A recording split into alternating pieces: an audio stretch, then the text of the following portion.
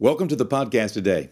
I'm so glad once again that we're together around the Word of God. You know, the Bible says that we should talk about the Word when we rise up and when we lay down and when we walk in the way, that the Word of God is able to build us up and give us inheritance among the saints in light. It is the Word of God that grants us the grace and the peace and the power. In fact, the Bible even says faith comes by hearing and hearing by the Word of God. When we hear the Word of God, faith is deposited in our life. I'm so glad today to get to join together with you one more time around the Word of God. Now, let me caution you to make sure that you understand that the Word of God is only the Word of God when the Word of God is the Word of God. Just one more time. The Word of God only means what God meant when God said it. You know, sometimes people say, well, this is what it means to me. Well, that's good, and perhaps it has shades of and facets of meaning and power, but yet God had a specific intent when He wrote that word. And when it comes to the book of Proverbs, God is very direct, very specific about some things that are powerful in the lives of men and women. And so today, let's do our best to understand the Word of God as we interpret the Word with the Word. That's how you interpret the Word. God is only telling one story. Remember that. And every scripture has to line up and be interpreted in light of the one story that God is telling. Because again, the Word of God is only the Word of God when it is the Word of God. It really only means what it means when it means what God meant. And that's the power of the Word of God. And so many times people are maybe quoting scripture or maybe, telling some biblical account, but they have it all messed up. They have it all backwards. They have it all wrong. It's called a wrong interpretation. It is a false doctrine. It's a doctrine or an interpretation that holds no power. It holds no presence. It holds no prominence because it's not what God meant. I have heard scriptures used by people as though it was giving them authority to get something or do something or believe something or feel something, and they're absolutely wrong. Don't misinterpret the Word of God. In fact, the correct interpretation of God's Word is so powerful. It works, but it's so important that we strive to make sure that when we embrace one scripture, that we don't do it to the throwing out of five others. Every word of God fits into the one story that God is telling. That's why we have to be whole word people and not just favorite word people. It's not just like pulling promises out of a box and all of a sudden, we've got this little promise book and all of a sudden these scriptures override every other scripture or every other common sense ideal that God placed into our life. It's very important to realize that the Bible does say that no weapon formed against us shall prosper. And the whole account of God's Word gives us an indication that the enemy cannot fashion things that can overcome us. God is greater than any enemy in our life and greater than any weapon that could be formed or fashioned against us. That is the truth of God's Word. However, if you take a hammer and hit your thumb with a hammer, it's going to hurt. It is a weapon, and it was formed. And even if it's used against you, that weapon can hurt you in those senses. It's important to realize that God meant what He meant, but He didn't mean what He didn't mean. We need to apply spiritual sense and common sense to the Word of God. And God, by the way, He is not subject to our reason and our logic. He is not unreasonable, and He's not illogical either. But He is superior to reason, superior to man's logic. He is superior to man's wisdom. Okay?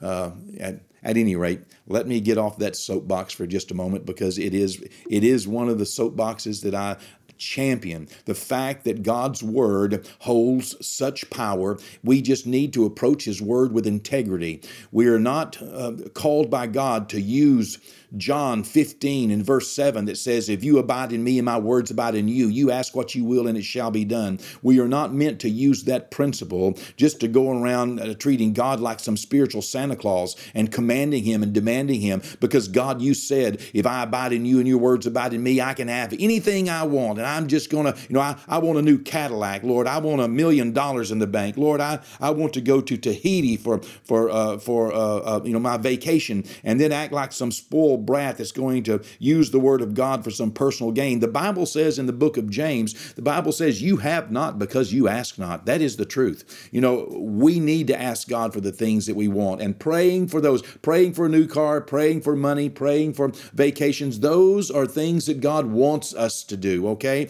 Absolutely. But that is not why he put that particular scripture there, is so that we could demand a vacation and have vacations on demand, and all of heaven and earth would turn out to be our personal benefactors. That's not what that scripture is put there for, because James continues. He says that you have not because you ask not. Okay, so you should ask. But then he also says, you ask and receive not because you ask amiss. You ask so that you may consume it upon your own lust. You see, the Word of God was never intended to work with its power to fulfill your lust. The Word of God was not intended by God to just be your spiritual Santa Claus, to be your genie in a box. This is the Word of Almighty God, absolutely founded upon the integrity of God, and every gift and every blessing of God paid for by the blood of Jesus Christ. We need to respect the Word of God when we approach the Word of God. And so today, one more time, as I said, I want to just acknowledge the fact of how wonderful it is that we get to join together again today around the Word of God, which is the Word of God, the powerful Word of God. And yes, we can pray, yes, we can ask, but we should come before God with a humility and with a reasonable consideration that God blesses us. Yes, He does. But He blesses us to make us a blessing, and that it's all about souls. In fact, the Bible says, look not to your own things, but every man to the things of others. We're not just looking and seeing how this word could make us richer, although it can. But our riches should be a byproduct of the work that we're doing for God around the world and in our own community, in our lives and in the lives of our family. We should be busy about the work. Our reward is with us. Our work is before us, the Bible says. So as we work, the Bible says that even when we walk through the valley of the shadow of death, we don't have to fear any evil, because God is with us. His rod and staff comforts us, and He prepares a table before us in the presence of our enemies.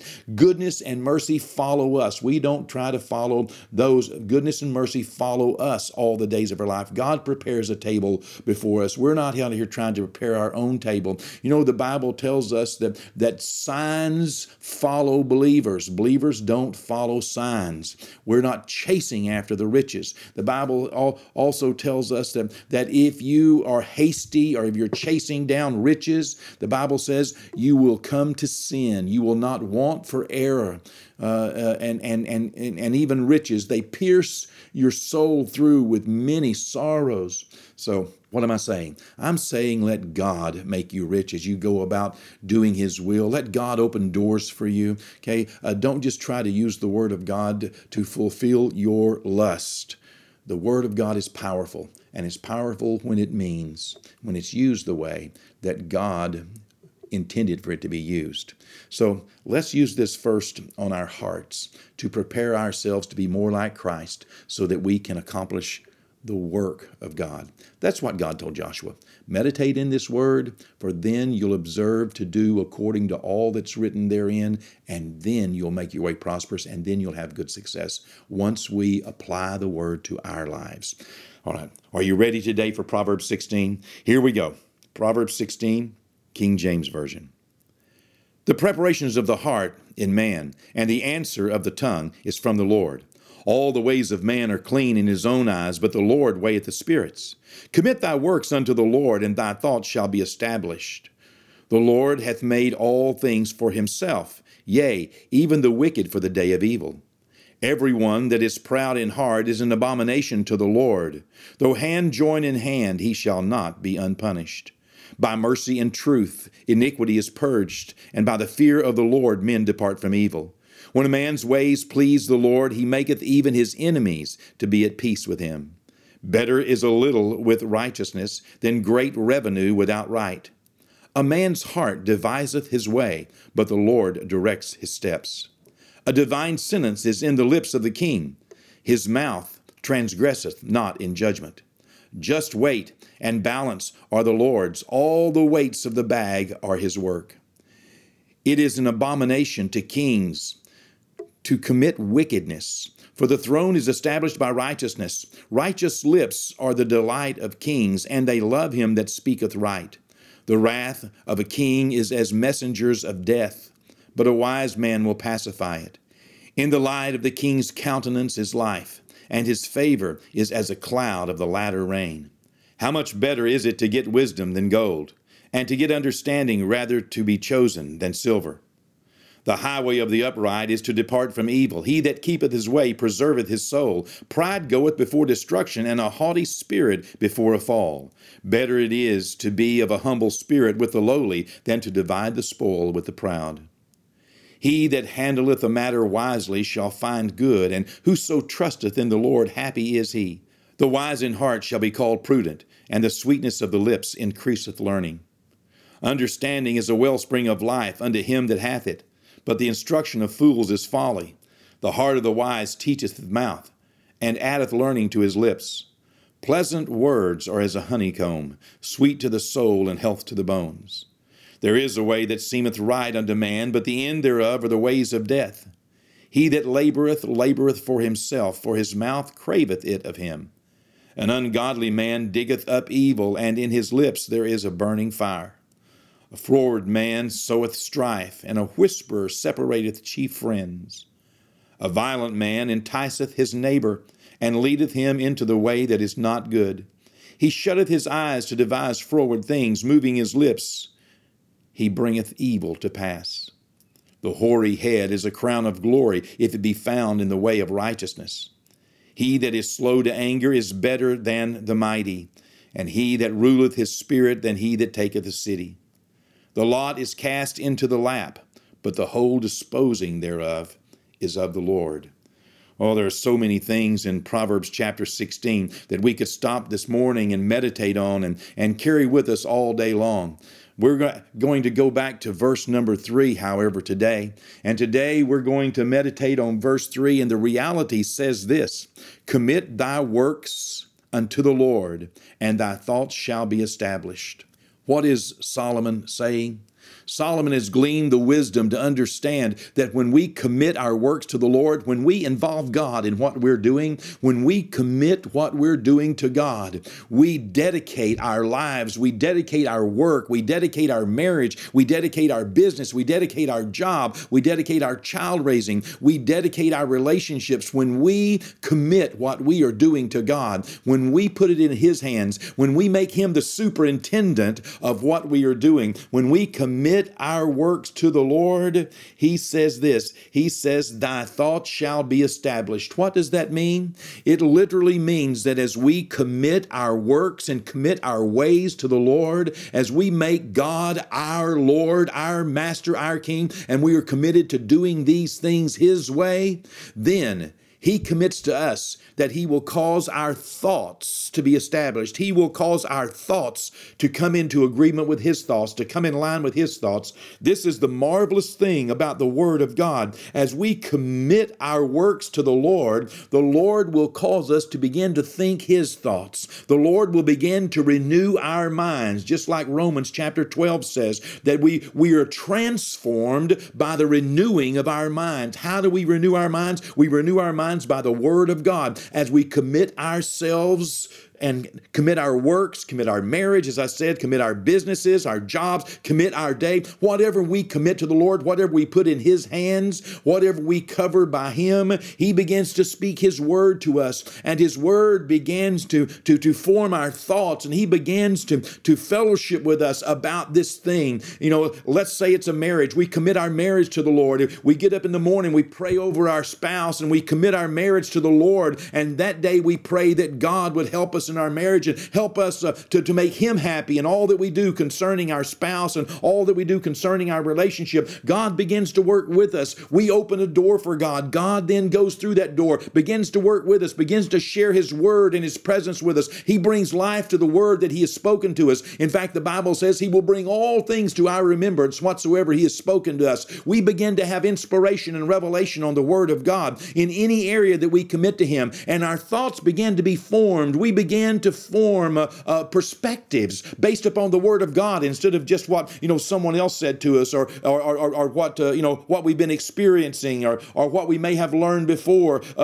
We begin to have new perspectives. We begin to get God's perspective. Our thoughts become established around what God thinks about it, and what God wants us to do, and what God wants us to see, and what God wants us to say. He causes our thoughts to become agreeable with His thoughts, all because we commit our way to Him. Let me encourage you today to think on that all day long today. Think about the reality. Think about God's promise. Think, you want to pull a promise out of the promise box, pull this one out of the promise box. It's not that God is just going to give you everything you think, but rather God is going to cause your thoughts to think like Him. So in essence, you begin to want what He wants instead of Him beginning to want what you want.